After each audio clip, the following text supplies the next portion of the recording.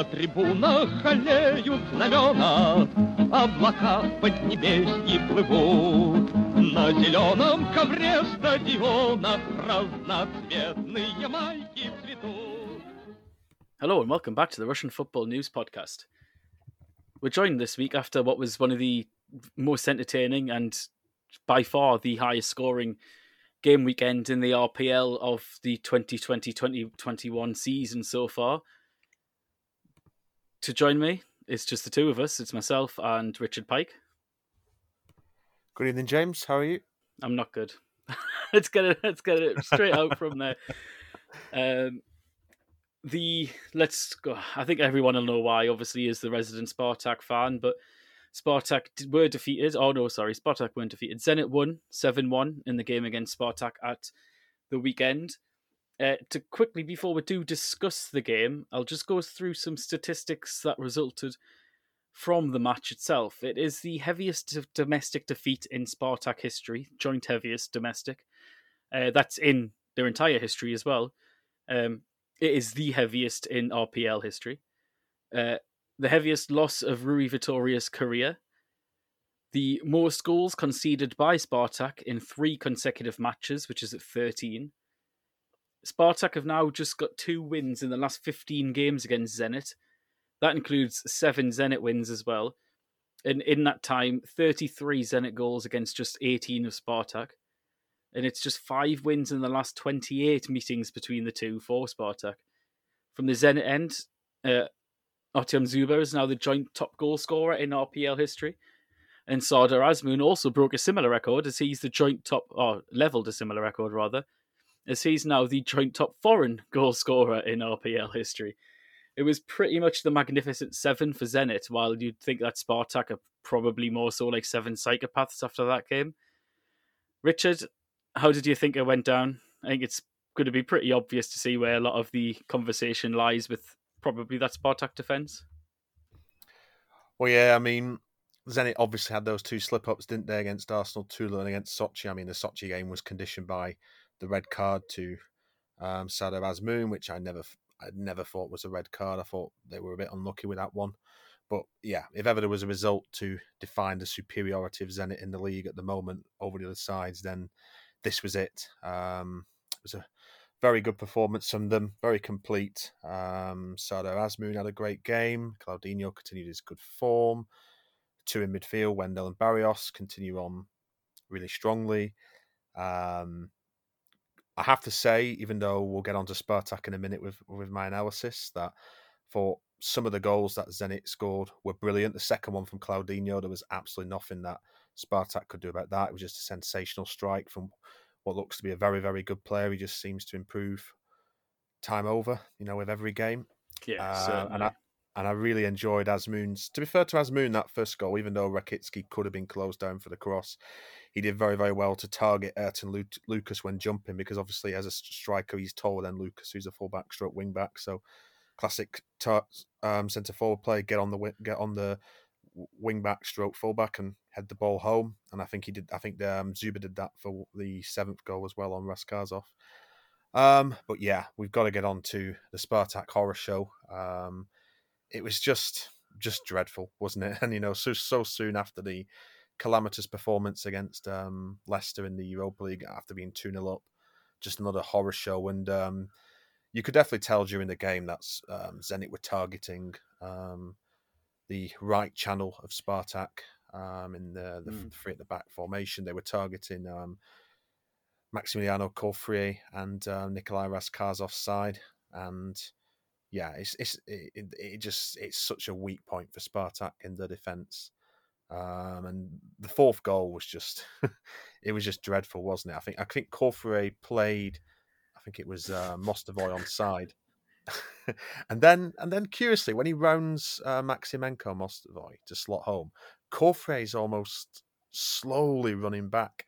To me, he should be absolutely pegging it to get back on the goal line, because when Mostovoy's rounded the keeper, he's just going to put it anywhere at the goal. He's not even going to try and place it. He's going to put it anywhere at the goal.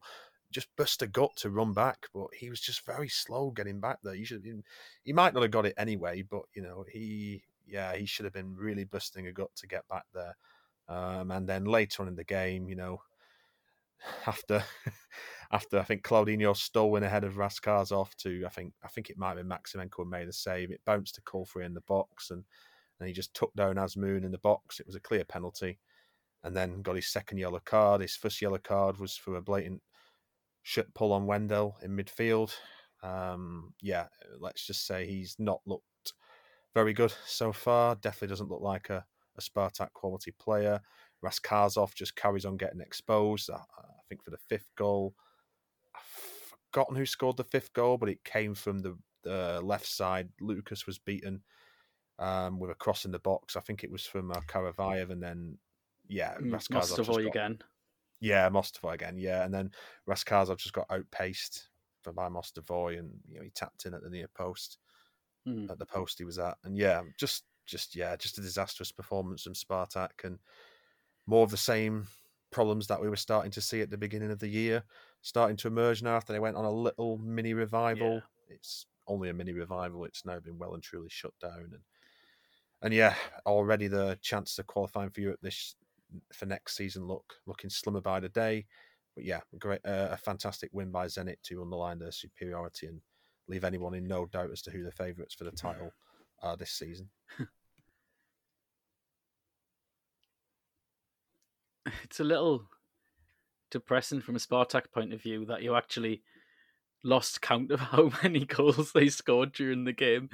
But I will want to preface anything that I say about the game by, while I'm going to be berating Spartak as a Spartak fan, I mean, this is a fan site, we're not journalists, we are just fans of the RPL. Speaking for myself there, at least. I do want to preface firstly that Zenit were absolutely outstanding on the day. Claudinho's goal was brilliant. Mostovoy and Azmoun, the braces, they were everywhere. Wendell just controlled and dictated everything in midfield. The only downside was the fact that Spartak actually managed to score through Promes, and maybe the early injury to Douglas Santos. I think he's probably the most consistent player in the entirety of the RPL. He's just a solid 7 out of 10 every single game at the very least. So hopefully he was obviously replaced quite early by Daniil Klugovoy. Hopefully that's not too bad of an injury for him and Zenit, particularly with some very, very difficult games and a big run-in coming in before Christmas. It was just... What really impressed me about Zenit was their ability in behind Spartak. They're using the space behind the defensive line and Spartak's own high pressing and high defensive line against them. Obviously, the game against Leicester was very much not just setting off alarm bells from Spartak's point of view, but any Zenit scout watching that must have just been licking the lips, knowing that Samu Gijo was out, who's one of Spartak's key defenders. Maximilian Alcorfrier had to come in for him. So you at that point, you knew that Raskasov would be starting at right centre-back, flanked alongside by a less experienced, not as talented defender. And as you said, Richards, Corfrier and Raskasov are probably the two worst players on the pitch, followed not far by Alexander Maximenko. And it's Zenit just continually took advantage of that. I think it was after the game in the press conference, Semak actually said something along the lines of the plan was to keep hold of the ball early on and just keep things quite solid early on, knowing that Spartak would get at them and fly out the traps. That's exactly what happened. But I think in the early stages of the game, Zenit didn't really control much of the ball. I think they only had like 40 to 50% possession at home, obviously, against Spartak. That was... And then after that, once they got the first goal, they just absolutely flew out the traps. Promes, Sobolev and Larson were just ineffective, totally marshalled by Chistyakov and Rakitsky in particular. And they usually, and because of, to try and nullify Spartak's attack, Semak set his three up in like quite an aggressive stance. He pushed them much higher up than what you would usually see. not just by Rakitsky and Lovren, but also Chistyakov. That was the main difference. When you see quite a lot of Rakitsky and Lovren or whoever it is on the right of Zenit's 3 pushing quite high to progress the ball.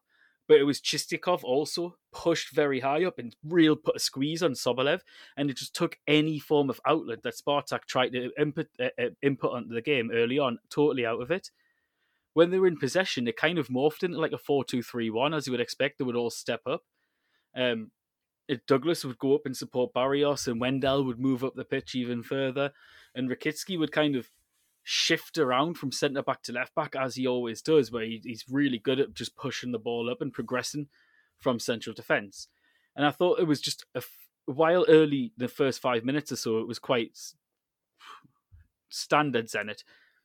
It was a tactical decision to stay like that and then ramp it up and become super aggressive.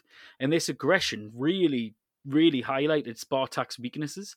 And obviously that weakness is in behind, like you said, Richard, that right-hand Spartak's right flank, exposing that pace, exposing in behind, getting Azmoun running in. That's why Azmoun started and not Zuba. It's horses for courses, and he's absolutely brilliant at exposing smaller defenders who are not good in the air. I mean, he's aerially brilliant anyway, and particularly making runs off the shoulder. And I thought Zenit were excellent at that all of the game. It puts Rui Vitória in a little bit of a difficult position because one of the main sort of traits that you've seen from Vitória in Spartak's early time, especially in the pre-season, obviously it's only pre-season, so pinch of salt there, but was how he organised the defence. Tedesco famously kind of had Spartak all attacking, but a little bit of a glass cannon, very, very weak at the back. So Vitória initially tried to shore things up. He dropped the team down. He increased the compactness over the entirety of the side. It was designed more to put not as much pressure on the ball, but more so leave space, fill the spaces in between, which is in following his own defensive principles that he's had at Benfica and everywhere else that he's been. Under Tedesco, the wing-backs broke the line with really high positions, even against teams that would play a back four. Free spaces would then arise behind these wing-backs. In the last week or so, even longer, a month maybe, we've seen more of that. Spartak have actually had better results until the last 4 games than they started under Vitória. They had a nice little run going together. But that in doing that, they became more attacking. They pushed higher up. They lost that compactness. And when they're now playing the 3, it's very similar to the Tedesco one, where they would push on and the wing-backs would push on high. Moses is always attacking. He's always looking forward. Zayeten the same. And there would be these huge free spaces that would arise behind them. And that's exactly what Leicester took advantage of. It's exactly what Zenit took advantage of, even better. It was because of Zenit. I mean, it's wrong, Leicester's team was still good, but Zenit's aggression really highlighted Spartak's weaknesses for me. I'll stop monologuing now because I could probably be here all day talking about Spartak's defensive weaknesses. But I agree with you, Richard. I thought Claudinho's goal was brilliant, and that front 3 was just unplayable, even without Malcolm. Super strike, wasn't it? So good. What did you think of Mostovoy's performance? I know you've said that he scored 2 goals, but I think he was obviously taken off just towards the end, replaced by Alexis Satoman. But it looks like this year in general that he's really quite maturing as a player. Even though, I mean, he's obviously only still 23, so lots of time to grow. And this is his first goals for quite some time. But you can just see in his performances that he's a lot less ball hungry, if that's the right word, if you get what I mean. Yeah, I've been impressed with him in the games that I've seen of Zenit. Obviously, he had that good loan spell at Sochi, didn't he? Maybe it took a year to adapt, but yeah, no, I've been impressed with him. He had a good game on Sunday. Yeah, just to echo what you've been saying, to echo what you said earlier, James, as well. Just want to say that, for as bad as Spartak were, I thought Zenit were outstanding. Even if Spartak had played better, I think Zenit would have just, still beaten them. They were right on it that Sunday. Fantastic performance from them. And yeah, it'd be interesting to see how they go into the match upcoming against Dinamo tomorrow. It should be an interesting game for them. It is at Zenit, and then they've got a big game in the Champions League away to Juventus. So big games coming up.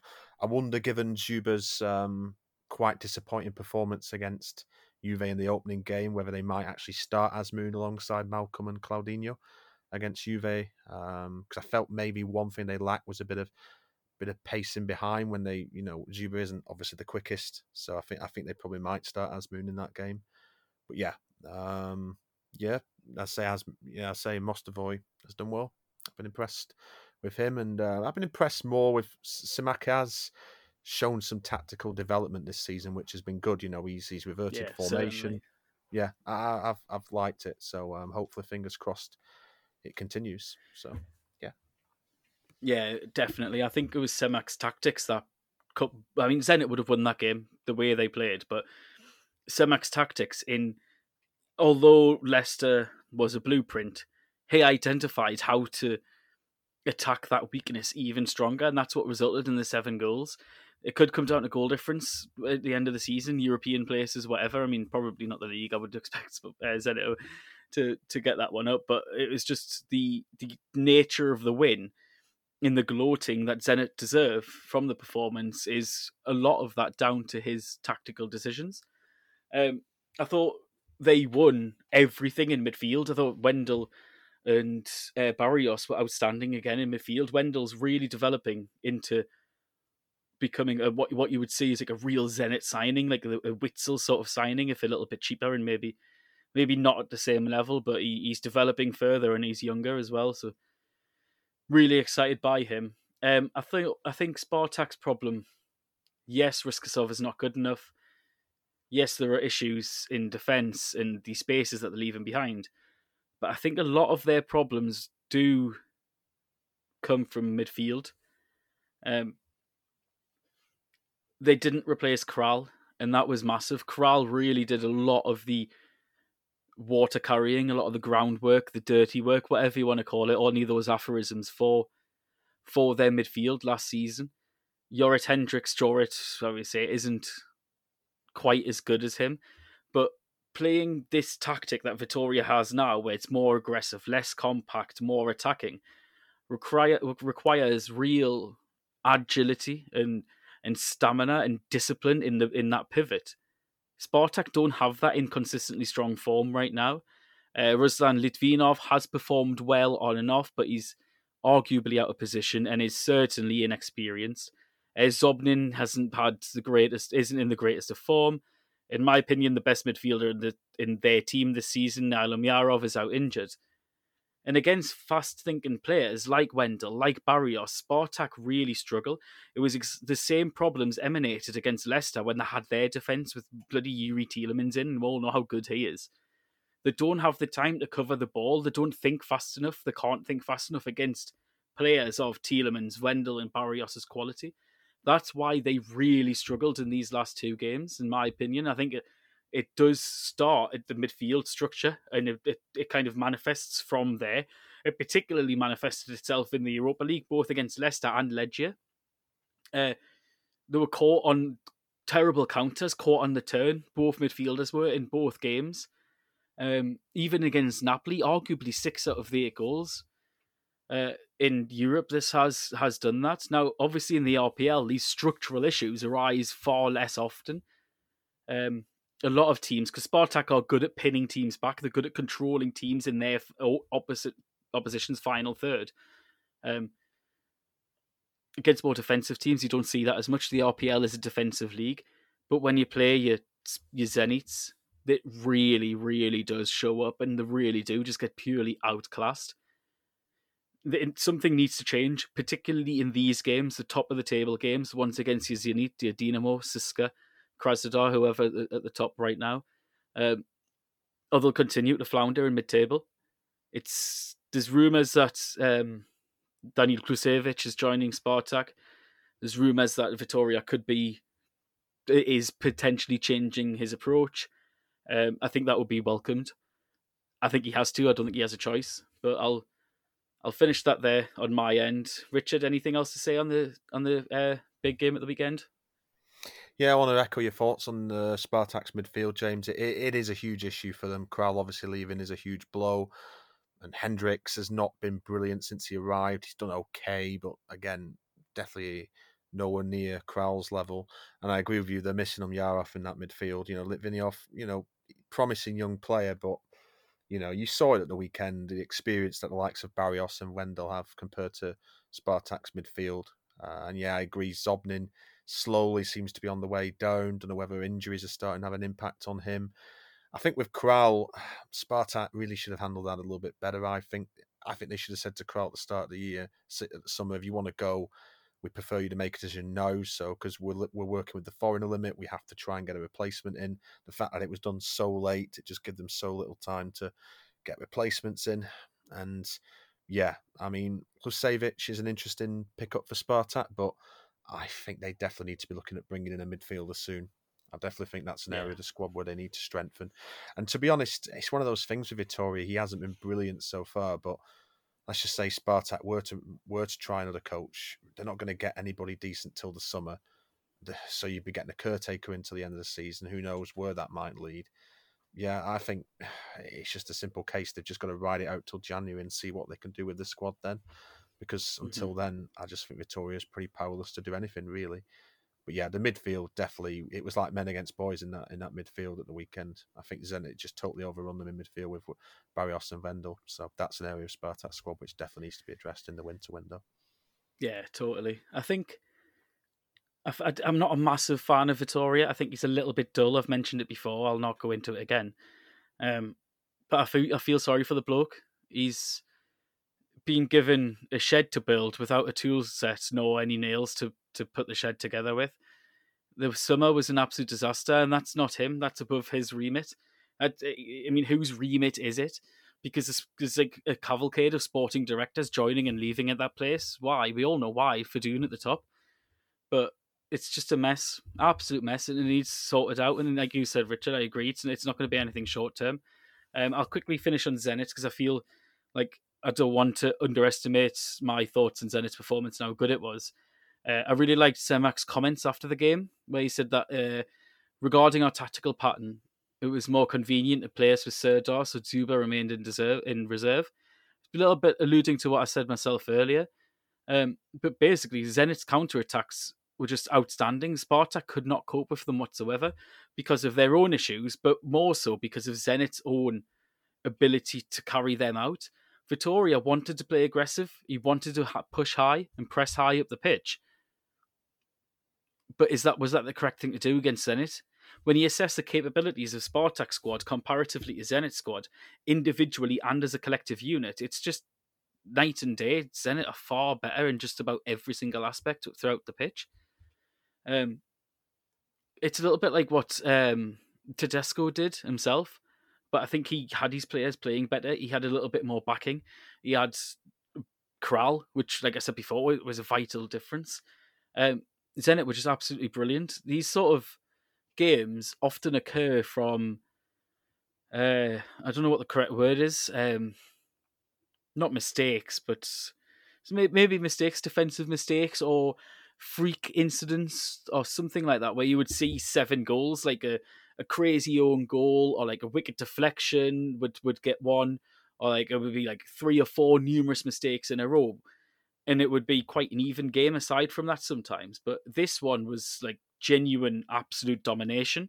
I'll end by just saying that Zenit had 15 free kicks in and around Zenit's final third, an NPXG, which is expected goals not including penalties, of 3.72, which is huge, and 7 clear-cut scoring chances. All of those metrics are the highest in the league in any individual game this season.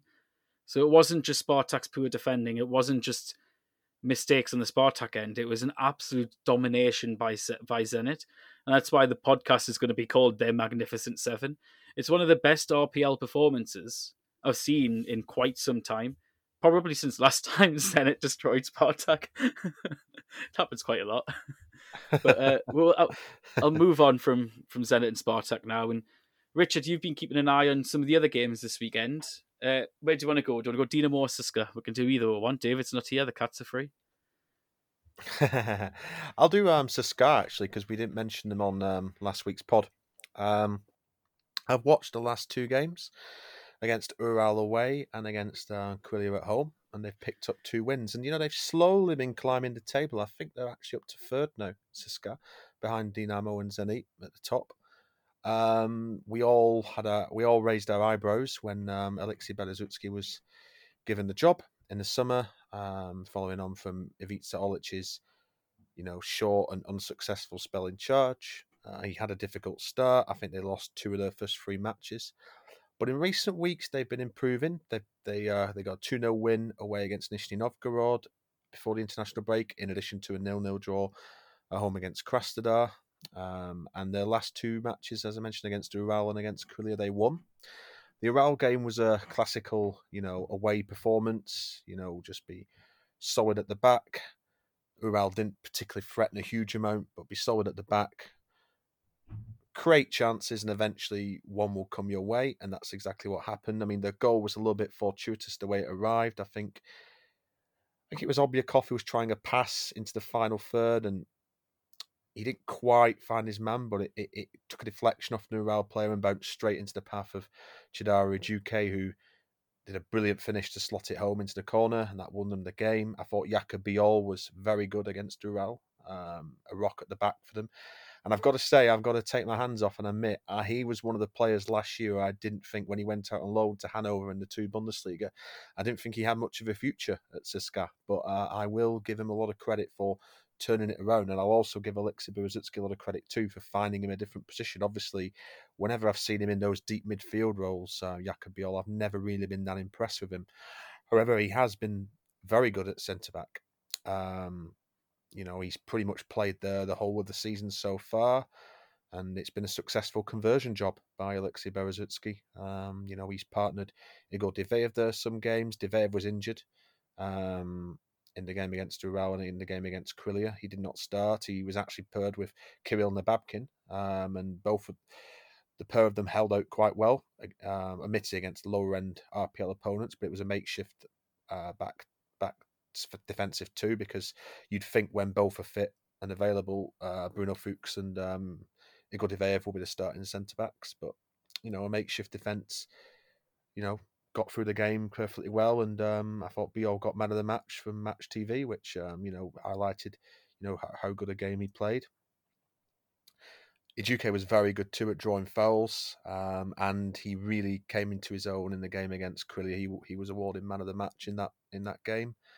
I've got some stats actually which highlight his continuous improvement. He's really taken the mantelpiece, hasn't he, in recent weeks, especially from in CSKA from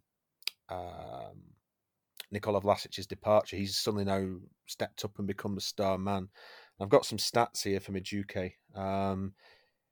Compared to last season, last year he had 2.84 shots per 90 minutes. This year it's 3 shots per 90 minutes. Shots on target per 90 minutes. Last season 1.14. So far this season 1.2. Goals per shot last season 0.1. This season 0.13. So these are subtle improvements, but they are an improvement, and we've still got quite a lot of the season to go. Already he's looking a lot, just generally a lot better. Increased input in terms of goals, in terms of his overall play. He really is a delight to watch at times when he gets going. He's got that lovely turn of acceleration that allows him to get clear of defenders, and he can just take defenders on and zip past them so easily. He's got good feet, and he's quickly become the star man in Vlasic's departure. And what I've also liked about Alexei Berezutsky in the game against Krylia was he tried 3 different formations. He started out with a 4-2-3-1. Ivan Obyakov, by the way, has been moved back to midfield in the last couple of games. Georgy Shenikov is back fit now, so hopefully he can stay fit and get a run of games, at least till the January window. I don't know whether they will carry on playing Shenikov there or whether they might invest in a new fullback, but it's better to see Obyakov in midfield, although he didn't do a particularly bad job at left back, to be fair. At least it shows he is versatile and can play there if that position ever needs looking at again. But yeah, nice to see Oblakov back in midfield. And he played a 4-2-3-1. They got back to 1-1 in the game. They fell behind due to Ivan Sergeyev goal for Krylia. And then, yeah, in the second half, halfway through the second half, he changed his formation. He brought, I think it was Fyodor Chalov on, and went 2 up front. So he went from a 4-2-3-1 to a 4-4-2 with Ajuke and Zayutdinov out wide, and Chalov and Zabolotny up front. And then for his final move, he brought Alan Zagoyev onto the pitch and actually played a 3 at the back formation with Zagoyev as actually a centre-half, a central defender who stepped out of the defensive line and played passes through. And it was actually one of these passes which found Chalov for CSKA's second of their 3 goals on 84 minutes. It was essentially the goal that won them the game. So it was good to see them switching the formation a couple of times in the second half. It was good to see that from Berezutski, because when we watched CSKA's games last year under Olic, they didn't do any of that. It seemed like Olic just had one game plan, and that was pretty much it. Whereas it's nice to see a bit of tactical switching to win them the game. And it was interesting. I think Nicola Morrow briefly played as a third centre-back, I think, in one of the games against CSKA. I think it was either at the back end of last season or beginning of this season. Dinamo reverted to a back 3 and played Morrow was a player who can bring it out from the back and step out the defensive line and play passes through. So you wonder if Berezutski took that on from the way Dinamo played against CSKA in that game. So yeah, good to see them coming up the table a little bit. Admittedly, the caveat is the 2 opponents that they played, not the highest quality of opponents. But, it will get tougher for them. I think the next 2 games are Rubin away. And I'm trying to think who they've got next. And Sochi, Rubin and Sochi away in the next 2 games. So it will get tougher. But at least some steps in the right direction from Alexei Berezutski and CSKA. I like Ilzas Akhmetov in this more advanced role. I think that suits him more. It's good to see him, finding solutions, with the Biol conversion to a central defender. They got a good win in the cup against Lipetsk. They're through now into the last 16, and Bruno Fuchs came on in that game as a substitute. I think Diveyev is now fully back fit again, so some positives for CSKA, and let's see what Berezutski and CSKA can do in the upcoming weeks. But yeah, looks like they're turning around their season slowly over the last few weeks. Yeah, certainly. I know what, I'm going to praise somebody that I didn't expect to praise ever in a CSKA shirt, and it's actually Anton Zabolotny up front. He scored again at the weekend. And what I think Zabolotny's doing well for CSKA, which they've missed for quite some time, is while he's got the odd goal here and there for them this season, but what I think he's doing really well is I think he scored 3 goals this season, but he's in the league. He's doing the dirty work again, like what I said, what Kral did so well for Spartak, but at the other end of the pitch, he's bringing other players into the game. His ability back to goal is second to none in Russia, probably only better than by Dzyuba. And I think that's potentially why you're seeing Ajuke partly helping Ajuke move his game on, why Akhmetov's move to playing as a number 10 has worked so well, is Zabolotny's that physical presence that CSKA have been crying out for so long. They tried doing it with Abel Hernandez. Hernandez played all right, but wasn't really that physical presence that they looked for. Ilya Shkurin, again, didn't quite work out for him. And what he's really emulating now is what I thought they would get in Rondon this time last season. But Rondon just didn't perform well at all. He scored 4 goals in 10 games, but it was mostly penalties. And he just didn't show any of that drive, that power that he had last time at Zenit and Rubin. And then obviously when he moved to England and was a real target man and a real outlet up top. But Zabolotny's proving to be that so far, and the rest of the team, those around him, are really benefiting from it more so than he is himself. So credit to Zabolotny, because he became a little bit of a joke figure for a time, and maybe still is, but I think it's only so long that he can be a joke, and I think he deserves some credit there. I'll quickly discuss one game myself that I also watched, which was Akhmat Ural. Yes, I hear the cries of everybody listening is, why did you decide to watch Akhmat Ural? Well, I wanted to just see how Ural were doing. I haven't seen, like I said last week, I hadn't seen any of Ural this season because they were always on when more interesting games were taking place and more interesting teams were playing. So I decided to actively remedy that, and I wanted to see particularly how Kuzmichev and Adamov were playing down at the back. Obviously, Adamov has recently got his first call up for the national team, and they've just got some interesting players all around the side as well. Pomazun in goal, Leo Goglachidze, Kirill Koznachenko, and then some of the youngsters like Luka Gagnidze and Artyom Maximenko. Like they've got a real interesting crop of youngsters there, and unfortunately, they didn't have the greatest of games against Akhmat. It's not the easiest place to go, but it was really Pomazun that kept them in it for a lot of the game. He was Ural's man of the match by quite some distance. I think he made six saves, I think it was, in the end. And Akhmat finally got the win by Senin Sabay. Akhmat themselves, it was very much what you would expect from Talalayev's Akhmat, where they do admittedly give up more possession than they're used to. And it was only like 50, low 50s to Akhmat, high 40s Ural. But they just had a huge amount of shots on goal. It was like 20, I think it was 20, just over 20, 20 shots on Ural's goal by the end of the game.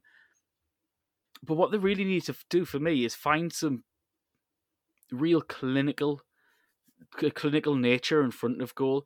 The build-up play was fine. The defence was absolutely solid. Semyonov and Lisov at the back were barely troubled whatsoever. Timofeyev controlled the game. Utkin had a real nice game as well. Just he only played an hour, and I don't think he was highly involved. But it was one of those performances where whenever he is involved, there was just a moment of quality. Like the very next touch was a real moment of quality. Kanate again, a bit like doing the Zabolotny job. I think he only completed like 8 passes or something during the course of the game, but was just real battling all the way through against Ural's back three. They just need to find some more, like I said, a clinical finish to the game. They had 20 shots on goal, only 6 on target. A lot of them ones on target were saves you would probably expect Pomazun to make. It was what impressed me more about Pomazun's performance was how busy he was. There was a lot of crosses into the box to Kanate, as you would expect from Akhmat, but it wasn't the greatest of games. I think I'll be lying if I try to pull a wool over everyone's eyes in saying that. It was the lowest scoring game of the weekend in what was a very high scoring weekend in general. Before going back to yourself, Richard, for your last game to cover, it was this weekend of round 12, there was 32 goals in total. Just to compare, in round 10, there was only 10 goals in total from all 8 games. This is the joint highest since 32 goals again in RPL 2020-21 season. That was round 23 in March. The only time there was a round in which there was more goals scored, and that was the 35, again in round 23 in June 2020. As everyone might remember, that was the first COVID-interrupted season and involved a game when Sochi beat Rostov Kids 10-1. Though that final game of that weekend was actually replayed a month later due to Krasnodar's COVID crisis. So let's just say that in an actual weekend itself, this is the highest goal scoring for quite some time. But statistically, the highest since June 2020. So having said that, with the 32 goals from 8 games, it's typical that I decided to watch the one goal scoring goals in the game. But Richard, how did Dinamo play against Himki? Yeah, after the disappointment of letting that 2-goal lead slip against Spartak, I think this was a nice riposte from Dinamo. They were 2-0 up at half time, and generally dominated the game. I think Himki have not been as good this season, and Igor Cherevchenko, unfortunately, recently lost his job due to some poor results. But I thought Dinamo played a really good game. Even though some of the results at home recently haven't been great, the disappointing losses to Krylia and to Nizhny, 2 promoted clubs, Dinamo have created a lot of chances this year against a lot of opponents. So I think at some point, if they got it right, then, they would gradually due to, really put someone to the sword, and they put Himki to the sword. Arsene Zakarian playing in this more deeper role in midfield in the free behind the attacking outlet, and he provided 3 assists, 2 of them from corners, admittedly, but again Dinamo proving that they're very good with these corners at the near post, because they got 2 goals from them through good deliveries at the near post. It's nice to see Chukavin continuing to score goals. Got to say, with Fyodor Smolov's current drop in form, Chukavin can get a few more goals before the international break starts. Wonder if there is a case for him. We'll get on to Spornau a bit later on. Wonder if there is maybe even a case for him starting up front, at least in one of the games, maybe against Cyprus. But yeah, it was a good performance from Dinamo, nice and comfortable. And then even more impressive that they backed it up in the midweek against Orenburg. Now, I have to admit, I was quite worried about them in this game, because obviously it was a Russian Cup match. They had to win to go through, and they were playing probably, you might say, arguably the best side in the Feniel in Orenburg. There's certainly a side who I would probably say are probably favourites to come top of the league, and it was away from home. But yeah, Dinamo completely just swept Orenburg aside. They made a few changes. But Igor Leshchuk back in goal. Sergei Parshivyuk came in at right back. Roman Yevgeniev came into the side instead of Ivan Ordets, and Kutitsky, the young defensive midfielder, came in. They rested a few players. Fomin was on the bench. Moro was on the bench. Szymanski came back into the midfield. But yeah, still a very comfortable performance from them. They got an early goal through Konstantin Chukavin, another assist from Arsene Zakarian. And then Nicola Moro and Roman Yevgeniev wrapped it up late on with 2 late goals.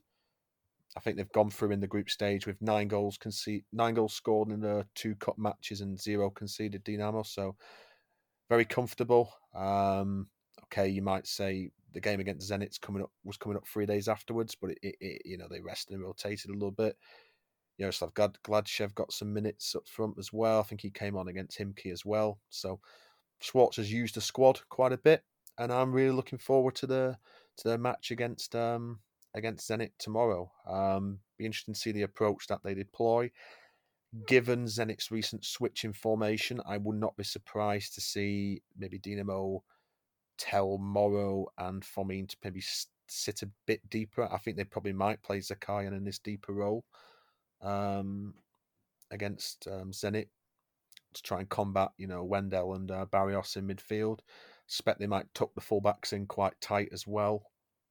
It's an interesting test for Dinamo, because I think they go into this game with nothing to lose. I think because they are underdogs, and Zenit are definitely favourites, and they confirmed that for the league, and they confirmed that with that dominant win over Spartak.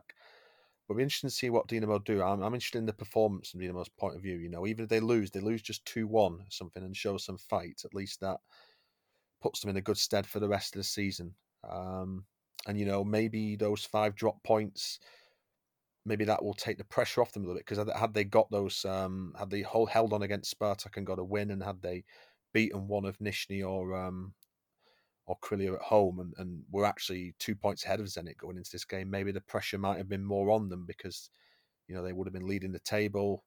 But now maybe the pressure's off a little bit, because Zenit are ahead of them again. So be interesting to see what they can do. I'm really intrigued to see. I think it's a good barometer, this game, of just how far Schwartz has brought Dinamo. I think they've definitely improved a lot under him, but this is the real acid test now, how much. So yeah, this is a game that tomorrow evening I'm very much looking forward to watching, and yeah, it's a good barometer to see how much they've improved. But yeah, overall a good week from Dinamo overall, and hopefully a nice draw in the Russian Cup coming, and because it's a tournament they should definitely be looking to try and do well in. I think the league might be a bit of a stretch this year, but the cup certainly represents a chance for them to have a run, and with a favourable draw too, they could have a deep run in that.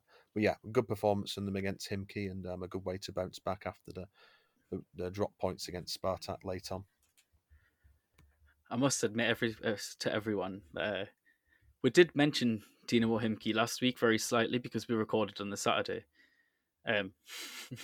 But to be honest, I just wanted to mention Dinamo again, because it's any excuse to discuss Arsene Zakarian, one of the bright lights of the game at the minute in Russia, and just how good he was last weekend. But yeah, I agree. Really looking forward to the game this weekend. I think that's arguably going to be the most intriguing and closest game so far. I think one of the by far the best team against one of the most interesting younger sides who are really performing well at the minute as well.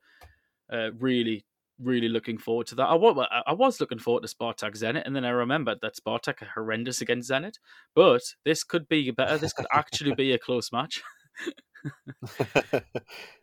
Just want to say as well, just want to come in and say as well, one last thing I will say about Dinamo is, and I was a bit sceptical when they bought him in the summer because I thought last season he was a bit hit and miss.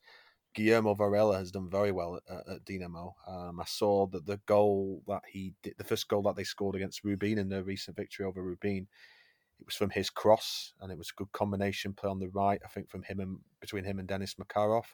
And I've got to say, he stepped it up this year. I thought last season he was quite hit and miss, Varela, but, and I thought when they bought him, I thought, had he done enough to be bought permanently? But this season, I've got to say, I think he's been performing very well. He's got a good cross on him from that right side. So, yeah, I think he's one player who's also made strides forward this season.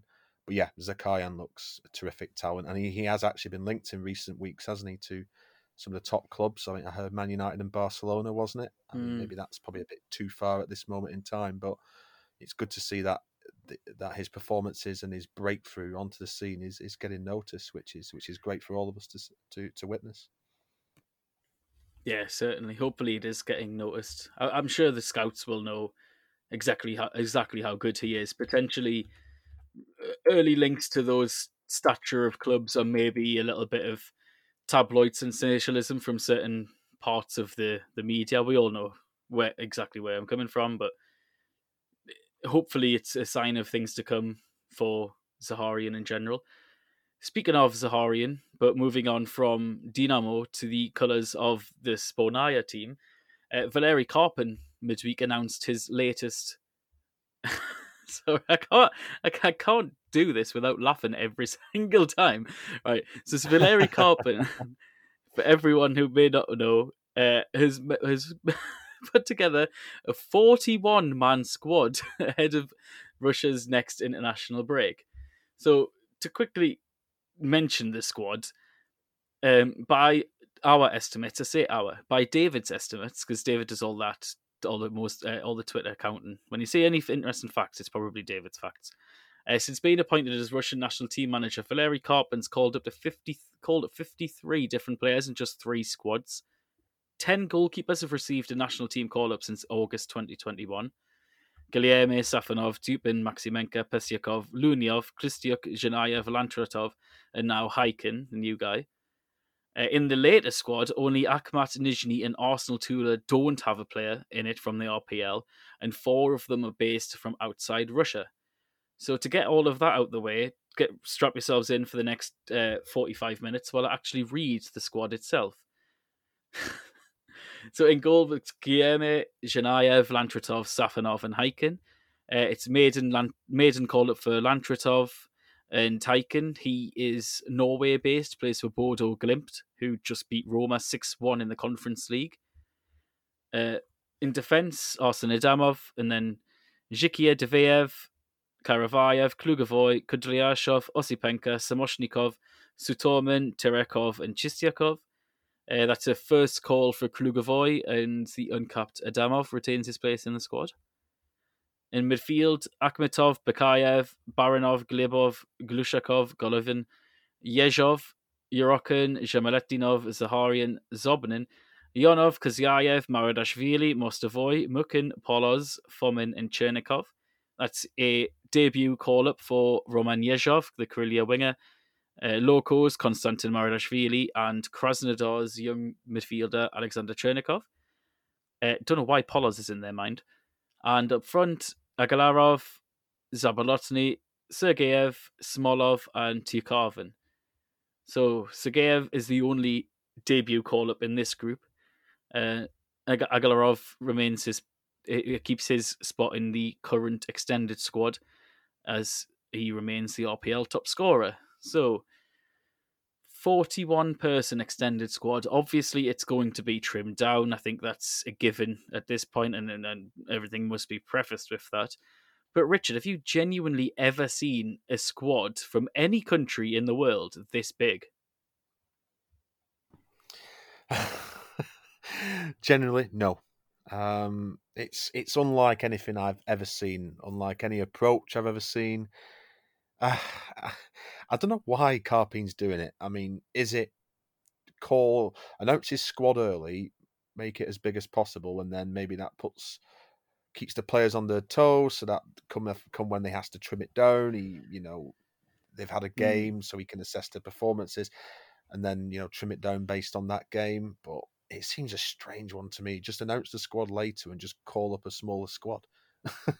I've never known an approach like it. It's totally bizarre, James. I mean, we're all baffled by it, me, you, and David. We just can't get our heads around why he's doing it, and I don't get it. It gives the indication that it's like desperation. A man who doesn't really know what he's doing. Even though I will caveat the fact that it gives that impression. It's obviously based on the results so far, with an 80% win record and unbeaten so far as Sportnight manager. Carpine has got some good results, and he's done a good job so far. He's negotiated a potentially tricky situation that Cherchesov left for him. But yeah, just such a scattergun approach to it gives the impression that it's not really know what he's doing. I must admit, I'm not a fan of calling up so many players. I wish, just call up even if you're going to just call up an extended squad, make it 30, 32. I could understand that, and then trim 5 or 6 off for the final squad. But 41 players in a squad, it's too many, I think.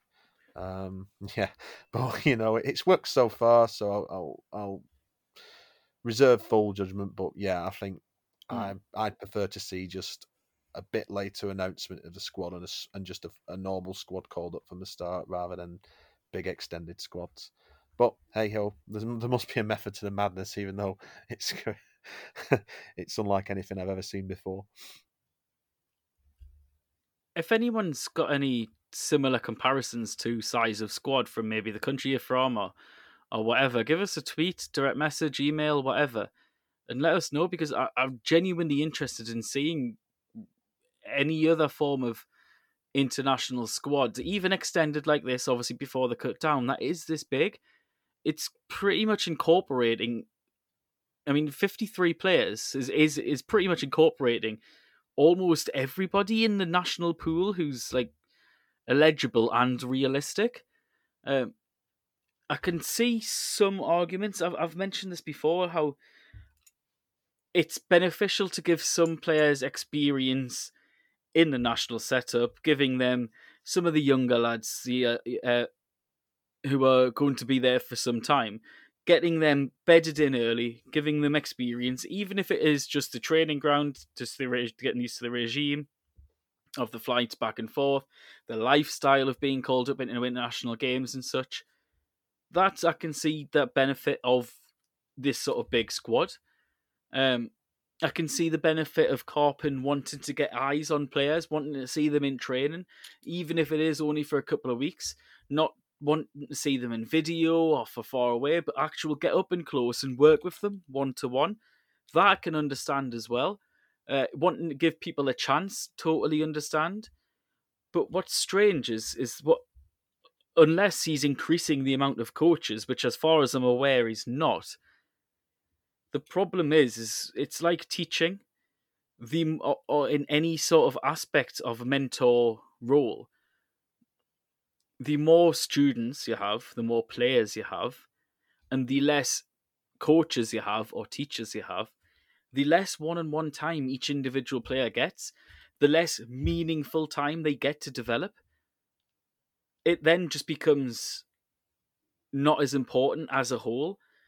One talented coach can do far more with a group of 20 players than a group of 40 players, because of that extra time, that extra intimacy. Like, it sounds like a silly way of saying it, intimacy. If there's a better word, let us know. But just that close development, the eye for detail, real getting into the nitty gritty of problems that they would face in the career, in the way they train at the club, being given new perspectives. That it's all aided by a higher ratio of coaches to players. The more coaches, the better. And that's true across the game. Why Iceland had their golden generation, it wasn't just a look of the draw that they had all of these players from the similar age groups hitting form at the same time, getting moves to big European clubs at the same time. A lot of that was done a long time ago by increasing the access to academies, increasing their access to pitches, and more importantly, reducing the costs of coaching badges and increasing the ratio of coaches to players in the country. So I can see part of what Karpin's trying to do here. The problem is that, it, like you said, Richard, it seems scattergun. He comes across as a man who doesn't quite know what he's doing. It's like taking 40 shots on goal. The probability is at least one of them is going to hit. At least one of them will go in. It's quantity over quality, it seems like. But again, I like what you said there, Richard, where the whole argument has to be caveated with, on the pitch, where it matters, he's doing very well. The results are there. Performances, maybe not, but it's a results-driven business, and the results most certainly are there, more so than any Russian manager in very late, at least in the short term. So it's all very just a bit odd. It's really hard to unpack, to be quite honest, Richard. Yeah, it's odd, and in the last international break, I've got to say, Russia were not amazing in the last international break, but they got the results and they got the business done. And you have to say, considering it was only Karpin's, his fourth and fifth match as Sbornaya manager, he didn't. Mm-hmm. He got the results in two tricky environments against Slovakia, where the likes of Diveyev and Georgi Shakir at the back were rocks, absolutely outstanding. And then away at Slovenia, again, can be a difficult place to go, not always easy, but they went there and got the job done. The two upcoming matches are really intriguing because obviously Cyprus at home, they're obviously out of contention now, so you'd expect Russia to beat that home. You could call it the calm before the storm, because then they have to go away and face Croatia, which is obviously a very tough match, even if Croatia aren't quite the force that they were 4 years ago when they reached the World Cup final. Although one thing I have seen with that Croatia game, which I find quite interesting, is it's actually been played in Split. And I do remember reading about Croatia, because I was expecting that game to be played at the Maksimir National Stadium in Zagreb, where Dinamo Zagreb play. And until England won the 5-1 in 2009 under Fabio Capello, I actually read that Croatia had a formidable home record at the Maksimir Stadium. I think even countries like Italy went to play Croatia at the Maksimir and didn't beat them. So I was really stunned to find that game being played in Split. I don't know whether there's a reason for it, but yeah, it's chaotic with the amount of call-ups that Karpin has done, but I'll give him his credit. Results on the pitch have been good, and Russia go into this upcoming international break with qualification for the World Cup in their own hands if they get 4 points in these two games. Win against Cyprus or draw against Croatia, they're through to the finals of the World Cup. So, yeah. It's in their hands, as chaotic as it sounds, and as scattergun as it sounds, Karpin has got the results. So, but yeah, looking forward to that Croatia game especially. Yeah, definitely. It all comes down to that one game, whether they can obviously win the group. It's an obvious thing to say, but in regards to Croatia playing in Split or not, they've actually moved around quite a bit during this qualifying campaign so far. If you look at some of Croatia's games, their 2-2 draw at home to Slovakia was in Osijek. The 3-0 win over Slovenia was played in Split again, and the recent 3-1 win against Scotland. No, not Scotland. Sorry, that was the bloody Euros. Before then, where was it? World Cup qualifiers. Back in March of 2021, they played Malta in Split as well. So they've been moving around a little bit, not just playing in Zagreb. I must admit, I'm not quite sure why either, Richard, but I like you, I am relieved that is the case. They're an absolute force in there, and anything that can make Russia's game even easier is the better. If we do move on, though, from the Sbornaya team, and we'll quickly just finish up, a little bit of news. The Russian Cup took place midweek. The next round will have 9 RPL teams, 6 Finna L teams, and 1 Finna L2 team. The draw is to take place on the 2nd of November. Rather than go through the entirety of the results, because as people may remember, the first round is various of groups. The teams who are through are Zenit, Loko, Spartak, Sochi, Rubin, Dinamo, Arsenal, and Nizhny from the RPL. Alania, Yense, Baltika, Kuban, Kamaz, and Rota from the Finna L, and Chaika from the Finna L2. And just quickly before we do go, there's been a little bit of a controversy regarding a tweet by Eldor Shomorodov, of course, Uzbek striker, formerly of Rostov, in the wake of Australian footballer Josh Cavallo's coming out story. Whether or not this tweet is actually Shomorodov, it seems like it's more likely that it's not him. But it basically goes on to say that to denigrate people who are homosexual quite badly, and without reading it out, because it's disgusting language and a disgusting tweet, I'm not going to say go find it. I think the account has been suspended now. But it's just attacking the player after he made such a proud move, and a brilliant one at that by Cavallo. It's a shame that he has to be put in this position, but absolute credit to him, with hopefully started a little bit of a revolution with any luck. But it seems like people expect or think that this is more so a Shomorodov fan account. They did claim in a previous tweet last week that they are a fan, but do pretend to be Shomorodov, like they say, like the official athlete of Nike and Roma. Like it's faked or pretended to be real. With any luck, it's not. I don't think Shomorodov himself would be silly enough to air such views in public while it's such a high-profile club in Roma, who are very forward-thinking from a marketing perspective, but it did need to be addressed. And I hope that intelligence does prevail, and it shows that it was not the player himself, who's been in fine form again for Roma this season and one of the best RPL exports of the last few years. But with that, on a little bit of a sour note, unfortunately, that is the end of this week's podcast. As Richard did allude to earlier, this weekend we see the top teams clash as Zenit take on Dinamo. Elsewhere, Rubin Siska, Spartak Rostov, Krasnodar Krylia, Nizhny Loko, Ufa Akhmat, Arsenal Sochi, and Khimki Ural. But until then, this has been the Russian Football News Podcast. Goodbye for now. Идет футбольный матч, летит над полем мяч. Веди его, беги, точнее его ударь. Но мяч берет ноги решительный вратарь. Не напрасно футбольное поле самых ловких и смелых влечет. Здесь нужны тренировка и воля, быстрота, увлечение, расчет.